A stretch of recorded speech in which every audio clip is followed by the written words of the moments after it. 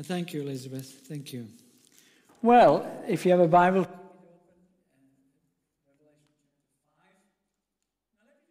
do a little just before we do that, because the book of Revelation is not an easy book. It's in a style called apocalyptic, which is a genre of literature, a kind of writing that was used between 200 years before Jesus and it's all in poetry. The word poetry means to make something happen in your mind. And the point of Revelation is that God wants something to happen in your imagination. So when you read it, it's not what you see. You have to ask, what does it mean? Because it's not the sort of language you usually use. So anyway, let's look at the story. Let's get to this. One of the most amazing bits of even literature in the world is Revelation chapter 5, isn't it, really, in many ways.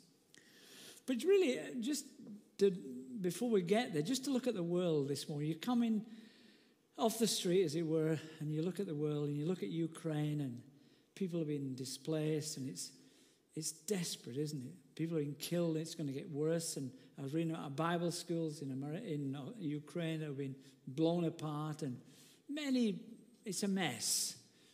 And then you look at what's happening in America, where kids being killed, and right through the world. You go to Yemen.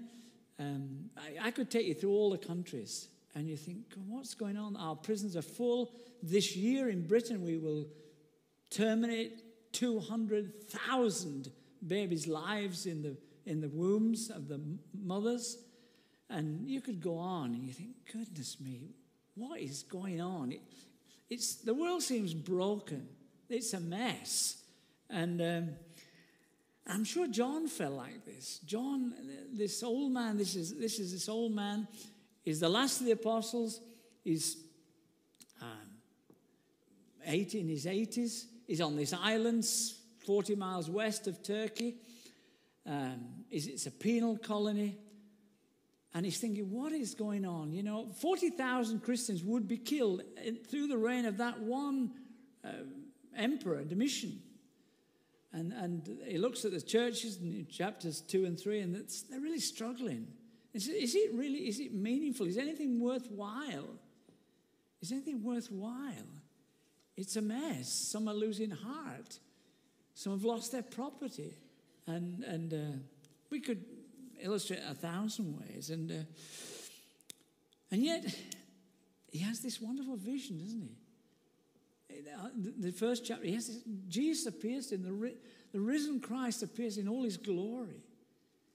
And then he opens the door. If we in modern terms, we would say he clicked his sort of mouse twice, and this vision appears. God, as the Spirit opens it on his screen, as it were, of the Lord, and all the angels and the thunder and lightning and thrones and elders and strange living creatures. Oh, it's just amazing, terrifying, wonderful. And he looks at it.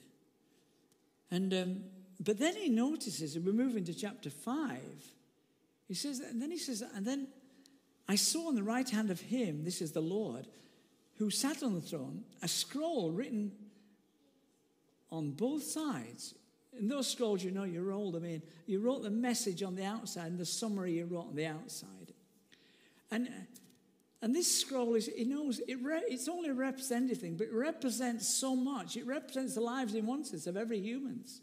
But it also represents God's plans and purposes for judging evil and the world's sin, and also for the blessing of his people. It's all in there. Not only that, it is the title deeds of this planet. And that's what he's saying, because, and John knows this, that this world has been hijacked. It is not as it's meant to be this Sunday morning. And John knew that on that Sunday morning. He knew it wasn't meant to be like this. Because he knew that Satan, whom Paul the apostle calls the God of his age, has hijacked, he's taken this planet, this world of his own. And as Paul says, it's now subject to frustration. Everything's frustrated. There's something wrong. It's out of sync. It's out of kilter. It's not as it should be. It's been hijacked. I mean, John himself says, the God of this world the whole world lies under the control of the evil one. And when he comes to Jesus, Satan comes to Jesus, and the third temptation in the wilderness, he shows him all the kingdoms of the world and their splendor. And he says to him, I will give you all these. You just bow down and worship me. Now, the thing that strikes you, Jesus never contests his right to offer them. Because Jesus knows that he has usurped these. And so he knows it's not as it should be. And it's a mess. And then he said, I saw a large angel proclaiming in a loud voice, who is worthy to take the seal, to break the seals and open the scroll? But no one, he says, in heaven, none of the Gabriel or all the great angels could do it, nor on the earth, none of the godly men and women of the past, or the apostles of the present of that day, as it were, or under the earth. Any of us did. None of them worthy. None of us got that ability, that character, that wholeness, whatever it took to do it. They can't do it, and because no one was found. Who can approach such a God? And so he thinks, is nothing going to work out? Is this planet just going to, as a mess? Is there no meaning? Is there no justice? Are the wicked going to get away with it? Is that how this planet is going to go on? Is it all our prayers, all our persecution? Is that it? And John says, I just wept and I wept because I saw the outworking of it. If God's plans are not going to work out, it's just a waste of time. It's more than that. It's desperate. It's just desperate. And it's all meaningless. And every knee will not bow to Jesus. Where is justice? He must have thought that every day. Where is justice? And he says, I wept and I wept. And you can live either way. Some say, well, that's it. It's how life is. Let's just party till we drop. Or others say, well, it is a waste of time, and let's take our lives. And that's the alternative. But anyway, then one of the elders said, look at the text. One of the elders says, do not weep. Do not weep. For the lion, see, that's a key word in Revelation, the word see, look. See, the Lion of Judah, the Root of David, has triumphed. He is able to open the scrolls and its 7 seals. Now he's talking about Jesus. And he says, the Lion of Judah. It's all taken from Genesis 49. Where remember, one of Jacob's sons, Judah, his tribe. From his tribe will come one who will rule. See, Judah, your brothers will praise you. Your hand will be on the neck of your enemies. Your father's son will bow down to you. You are a lion's cub, O Judah. You return from your prey, my son. Like a lion, he crouches and lies down. Like a lioness, who dare rouse him? The scepter will not depart from Judah, nor the ruler's staff from between his feet, until he comes to whom it belongs. And the obedience of the nations shall be his. This is it. The Messiah was always called, that was the name for it, the Lion of Judah, the Lion. He will produce, the tribe of Judah will produce this lion, this man. Now, why a lion? Why a lion? Well, it's obvious, isn't it, really? Because it epitomizes that which is strong and fierce. You don't mess with lions. I've been in safari parks in South Africa. Every time you see a lion, you don't see others with it. Perhaps a few lionesses. But the other animals keep away. They're frightened. You don't mess with lions. I remember once having a lion's skull in my hand. I thought, God, if these canines got hold of you, you wouldn't last long. And once Frank and I and Eileen and Christine were in a minivan going through a safari park, and we had a flat tire. And we stopped by a fence, and then somebody would change the tire. And then a lion came, because they just released fortunately it was an enclosure, a lion and a few new lionesses. Well, this thing was over there, and the minibus was here. I tell you, that lion, the noise, awesome, frightening. The guy who changed the tire, beat any F1 engineer. I mean, but just it was so frightening. Well, Jesus comes as a lion. There's a fierceness about him. There's a passion for justice and truth and righteousness and the honor and the glory of God. He comes. He begins his ministry, remember. Right at the beginning and at the end, he goes into the temple. Now, understand this. Israel was the nation that God had called to represent him to the nations, to be a light to the nations, the sons of Abraham. And they fouled it up. They compromised. And Jesus comes in the temple, turns the tables over, and he says, how dare you turn my Father's house into a supermarket just to make money? Well, it was more than that, but... And then he goes to the leaders, the Jewish leaders who are meant to teach the Torah, the truth of God. He says, you whitewashed tombs, you hypocrites, you snakes, you brood of vipers, He goes on. He says, you take the key away for the door and you won't let anybody in. He really goes for them. When he speaks, there's authority, there's power with him. When he speaks, demons flee. They don't mess with him. When he speaks, even waves settle down. Oh no, this is a powerful person. And he comes. He has a passion for truth. And he comes to Jerusalem. He says, oh, Jerusalem, he says, who killed the prophets and you stoned those who sent to you. Oh yes, the Jews expected the Messiah to be a lion, but they expected him to chase their enemies away, the pagans, the Greeks, the Romans. But this lion comes, this person comes, and he heals the sick. And not only that, he heals the sick of foreigners. And then he dies. What sort of a lion is this? And he comes. And John, we have to realize this. This is not just any ordinary human being. He is fully God as well as fully man. John says he was in the world and the world was made by him. We're talking about somebody who's powerful, omnipotent. Let me take a sheet of paper. Let me just lose you for a minute.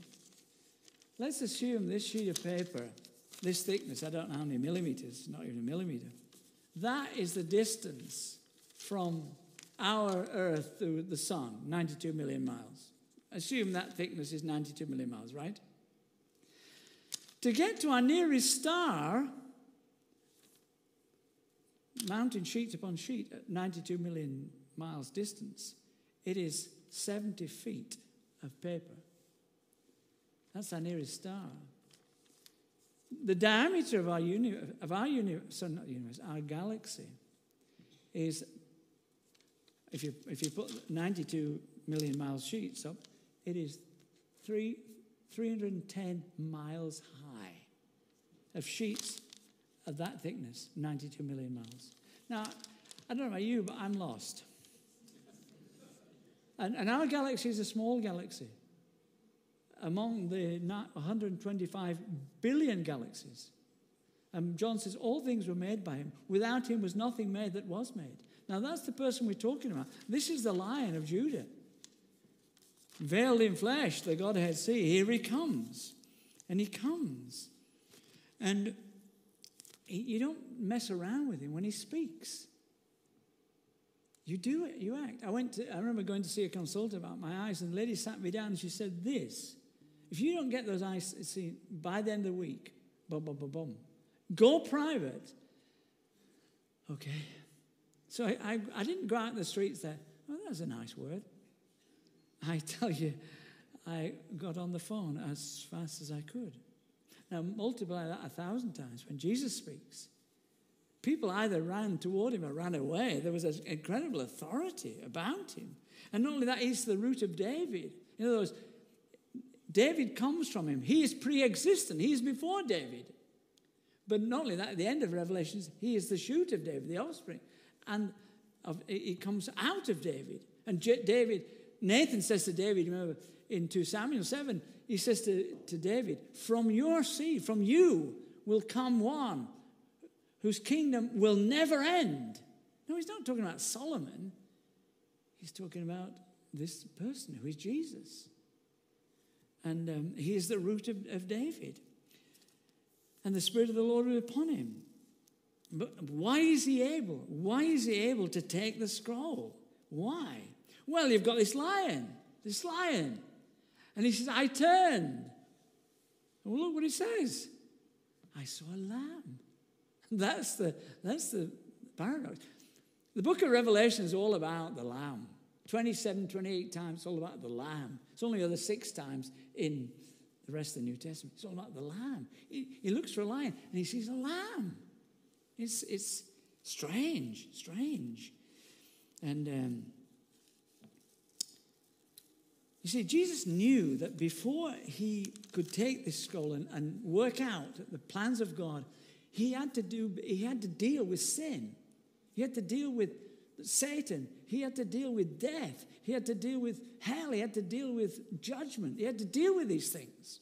And that's why he came. He says now is the judgment of this world. Now is the prince of this world cast out.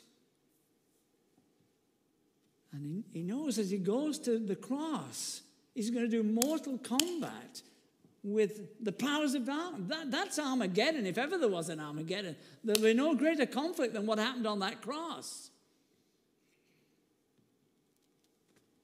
And by his death, it says, the scripture, he might destroy him who has the power of death. And Paul says that he disarmed principalities and powers, making a public spectacle of them, triumphing over them in the cross. So he comes. But so he says, I turned and I saw a lamb. Now let's look, if you have a text. I saw a lamb. That's the first thing about the thing. He is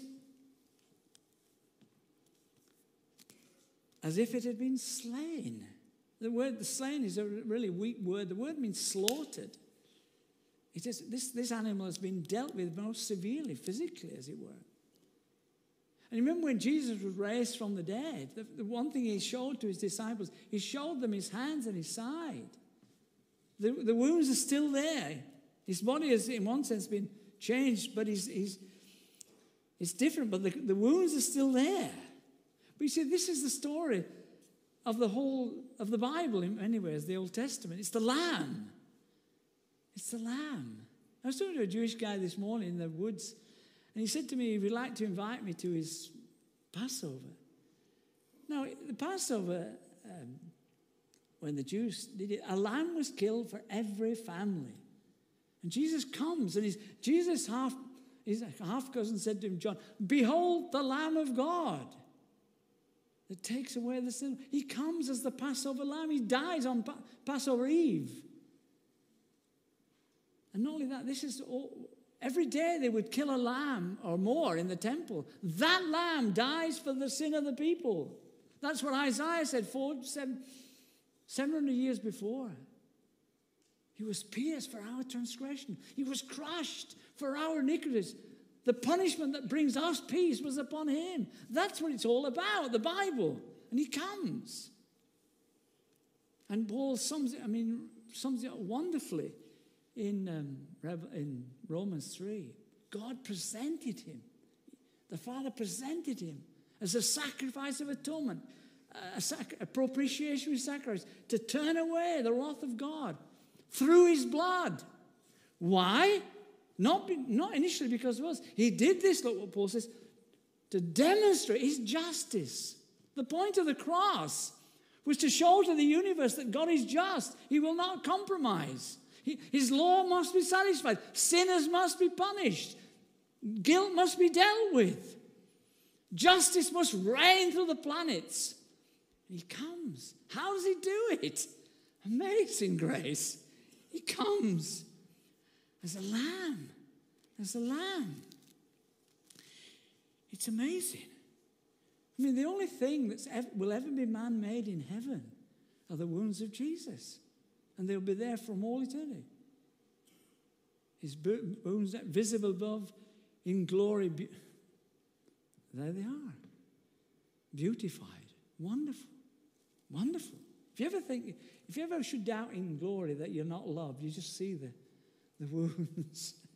And he overcame his enemies. You remember, we talked, the scroll represents in one way the title deeds of this planet, of this earth. And they've been stolen by the enemy. It's a bit like, in the Old Testament, remember, each family had a bit of land, property. And sometimes you lost your property through various means. And how do you get your property back? Well, you had to have what's known as a goel, Hebrew, or a kinsman redeemer. And he had three things about him. Firstly, he had to be a relative. And Jesus becomes a relative. The Word was made flesh and moved into the neighborhood. He becomes one of us. God becomes a man. Secondly, you have to be willing. He said, I am the good shepherd. I lay down my life. No one takes it from me. I lay it down on my own accord. And thirdly, you have to pay the price. And the price, we haven't time to fully unpack it this morning, is the price of our redemption. Is his blood. And the blood of the Son of God has infinite value. And that's why we read and we'll sing, you are worthy.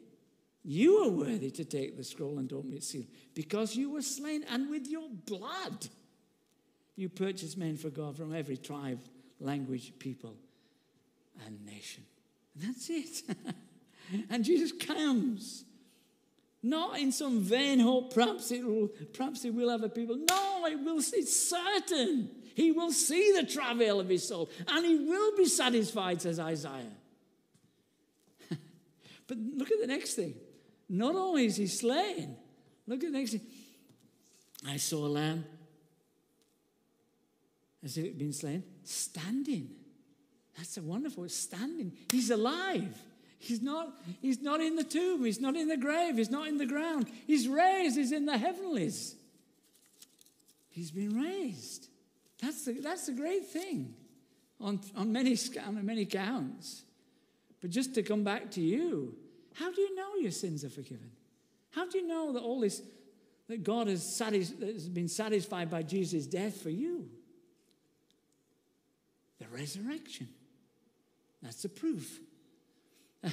Paul says to the Romans again, he was delivered for our sins and raised for our justification.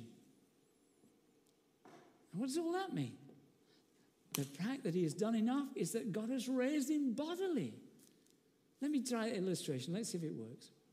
I don't know where you do your shopping. I won't. Some of you are Waitrose people and some of you are obviously older people, but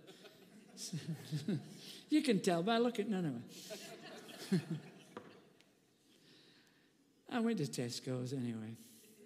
And you go to Tesco, you fill your trolley and the person. And on the way out, imagine the man says to you, excuse me, sir, have you paid for that? You must look shifty anyway. And I said, yes. Are you sure? And I said, I have a receipt. Thank you, sir. Have a nice day. The point is this. The resurrection of Jesus is the receipt that God says he's done enough. That's it. That's it. That's it. When Satan tempted to despair, up with our look and see him there. On your way, Satan. Who is to condemn him? It's Christ who died. But that's it, really. But quickly, we must move on, because John wants me to finish before tea. Anyway, look at the next point. He's not only wounded, slaughtered. He's not only standing. Where is he? Standing in the center of the throne, encircled by the living creatures, the 4 living creatures. Where is this? Where is this Jesus? He's in the center. The Lamb is in the center. Why? Because he is God. That is why he is fully God. And as if to doubt that, he had 7 horns. Now, I said earlier, when you look at this, when you look at Revelation and apocalyptic literature, you don't just say, what do I see? You say, what does it mean? Now, I've had many years of my life dealing with sheep. I've never seen a 7-horned sheep. But you remember, horns in the Bible are to do with strength, power, authority. 7 is the number of completion, perfection. He has perfect strength, perfect power. He is omnipotent. He's all-powerful because he's the Son of God. And he goes on, not only that, he has 7 eyes. Now, I guess this is representative stuff. It represents the Holy Spirit, his wisdom. As the writer says, the 7 eyes, which are the 7 spirits of God sent out into all the earth. He has perfect wisdom. He has perfect knowledge because he is fully God. That is why he's in the center. On this Sunday morning, Jesus is at the center of the universe. He stands. And that's why John commands, he indicates everybody, even the Jews who would never worship anyone but God. He says, now, to him who sits upon the throne and to the Lamb, the Father and the Son are together, be praise and honor, glory and power. But this is the strange thing. So we are called to see Jesus as a man of great authority. He's seated in the place of authority. We'll come to that when we talk about his intercession. But Jesus, he doesn't overcome by being a lion. He overcomes by being a lamb. That's the paradox. The lion is the lamb. The lamb is the lion. The king of the beast is the sacrificial lamb. Jesus is the Lion of Judah, but he's also the sacrificial lamb who takes away the sin of the world. And only by becoming a lamb will he fulfill the work God has given him to do. And that's what it's about, you see. And the lion who is the lamb brings about God's purposes of judgment and blessing. And that's why they say you are worthy. You are worthy. That's the great word, axios ea, the great word that the Greeks and Romans shouted to the emperor. You are worthy, axios. And they shouted to Jesus. Now, I never get beyond, you'll have to hear Rich Horn's sermon last week because we're saying the same thing. And Richard quoted from Philippians 2. You have to always go back to Philippians 2. It's so wonderful that this God should become a man.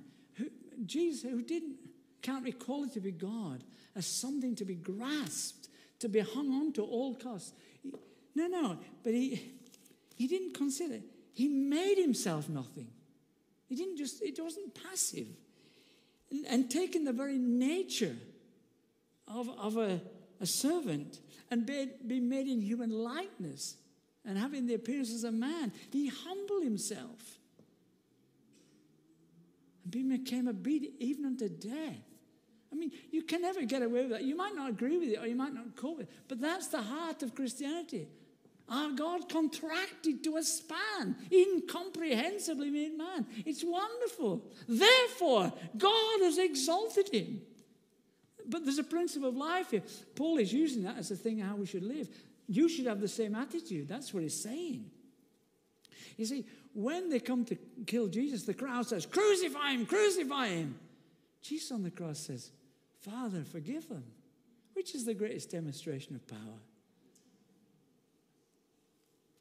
You see, that's how it works. You see, in silence. He takes the hurts of others. And see, all our forgiveness, all our life, all our hope, all our security, all our everything was won by weakness in a strange way, by death, And it shows God's contempt for the world's wisdom and power. And he chose, it shows there's the apparent weakness of God is stronger than the supposed strength and power of men, right? That's what it's about. But this is the way we are called to live.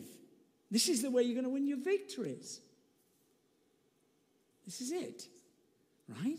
I mean, who wants trouble? Who wants problems? Who wants hardships? Nobody. Paul said, I had this thorn in the flesh. The Apostle Paul said, I had this thorn in the flesh. I don't know what it was, whether it was an illness or an impediment of some kind, whether it was continual opposition from people who harassed him. And he said, 3 times I pleaded, and that guy could plead. I pleaded with the Lord to take it away. But God says, my grace is sufficient for you. My strength is made perfect. Perfect. Not improved, but perfect in weakness. Now, it's hard to come to terms with that. And that's what, see, we're always praying for power. I am. We're always saying, power for this and that. But it's the way of the Lamb. Paul says we have this treasure in pots of clay to show that the surpassing excellence may be of God and not us. Sometimes we really are crackpots, aren't we? But that's how it works. Even Jesus, especially Jesus, he entrusted himself to him who judges justly. It's an active thing. He didn't say, well, we'll see how it goes. No, he committed himself. Now, let me just say that for some people here, and I'm the same, we drift. And God says faith is an active thing. Say, well, we'll see. No, don't say we'll see. Say, I am going to trust God. Not what I say. It's an active thing. Jesus trusted himself, and he's the Son of God, but he still trusted himself. It's an active thing. But it's the way. It's the way of, it's not a way of resignation. That's not saying that at all. To be a servant is to go the way of the Lamb. It's the only way that works. If you want the power of the Spirit, it's not the big stage and the razzmatazz. It's the way of the towel and the basin. It's the way of the servant. That's what it's about. So a lovely illustration the other day. It was a special Olympics it was in Seattle. And it was really for mentally handicapped and physically handicapped youngsters. And they had this huge, thousands were there. And they had this 100-yard dash. And so these kids set off. And one little lad fell and started crying. So all the others stopped. They all stopped. Instead of going for the tape, they all stopped and come back. And one little girl with a Down syndrome, she gave him a big kiss. And they all joined hands. And they ran together to the line. The point is, the crowd stood to their feet and applauded him for 10 minutes. Because you see, by relinquishing personal victory, the children achieved a far greater triumph. Well, it's a sort of poor illustration of what I'm trying to say. But that's what it's about. And finally, and I must stop, it all leads to worship. And that's another sermon, as it were. But it should do. I mean, they're worshiping and they've never sinned through glory. They've never done what you've done. They've never thought what you've thought. Things you're ashamed of. Things that foul life. But it's all gone. It's gone. Can't find it. It's not from the iCloud. It's gone. It's wonderful. It takes away. It's all gone. Total freedom. Just as you worship. Just think for 1,000 years. You just worship just the ineffable glory of God for 1,000 years. And then you can have a wander around and once you've done. Not really, but Because he says, you've made us as priests to our God. You're a kingdom and priests to our God. And we will reign on earth. Jesus is going to come back to earth. But until that time, we are meant to reign. We're meant to reign by being lions. Just let's be bold as a lion. But we're meant to be servants as lambs. Right? That's what it's about. And we worship because he is worthy. He is worthy. They don't have a lot of hymn books in heaven. They just have one or two. Because they can't get anything better. It's wonderful. It's wonderful. You know, I was watching the football last week. I like football. But last Saturday, and the guy said, I couldn't believe it. He said, you ladies will forgive me, but he said, where can you get such drama like this? And I thought, sunshine, you don't know what you're talking about. I mean, we're in something wonderful. God becomes a man that we might become children of God. God becomes a man and dies on a cross for rebels and sinners, that you and I, through all eternity, might enjoy incredible bliss and pleasure and fulfillment, and etc., that we'll tell you about for the next 20,000 years. He did all that and sends his Spirit and says, I'll keep you going till you get, and all the rest of it you will get every week. Don't tell me about a bag of wind, my friends. And I like football. Drama? We're in the drama. This is the real deal. No. Worthy is the Lamb who was slain. People say to me, well, nobody loves me. Nobody cares for me. Nobody does anything for me. The Son of God shed his blood for you. What more can he do? You are loved. Well, not well. Believe it. You're not as much a miserable sinner as you think you are. You're worse than that, but he still loves you.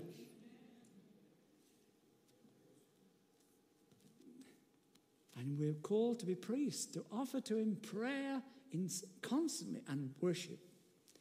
So our prayers will rise like incense. And God will smell that sweetness. And that's it. And it'll never stop. The endless song, right? Crown him the Lord of years, the potentate of time, creator of the rolling spheres, ineffably sublime. All hail, Redeemer, hail, for thou hast died for me. Thy praise shall never, never cease for all eternity. Isn't that, you sing that? That's what it's about, isn't it?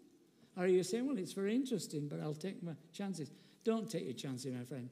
I'd rather reign in hell than serve on earth. Don't be stupid. Don't be stupid. Your invincible ignorance will get you into hell. No, what more can he do than what he's done? He has shed his blood that you might be a child of God. What more can he do? And all the people of God said, amen. Amen.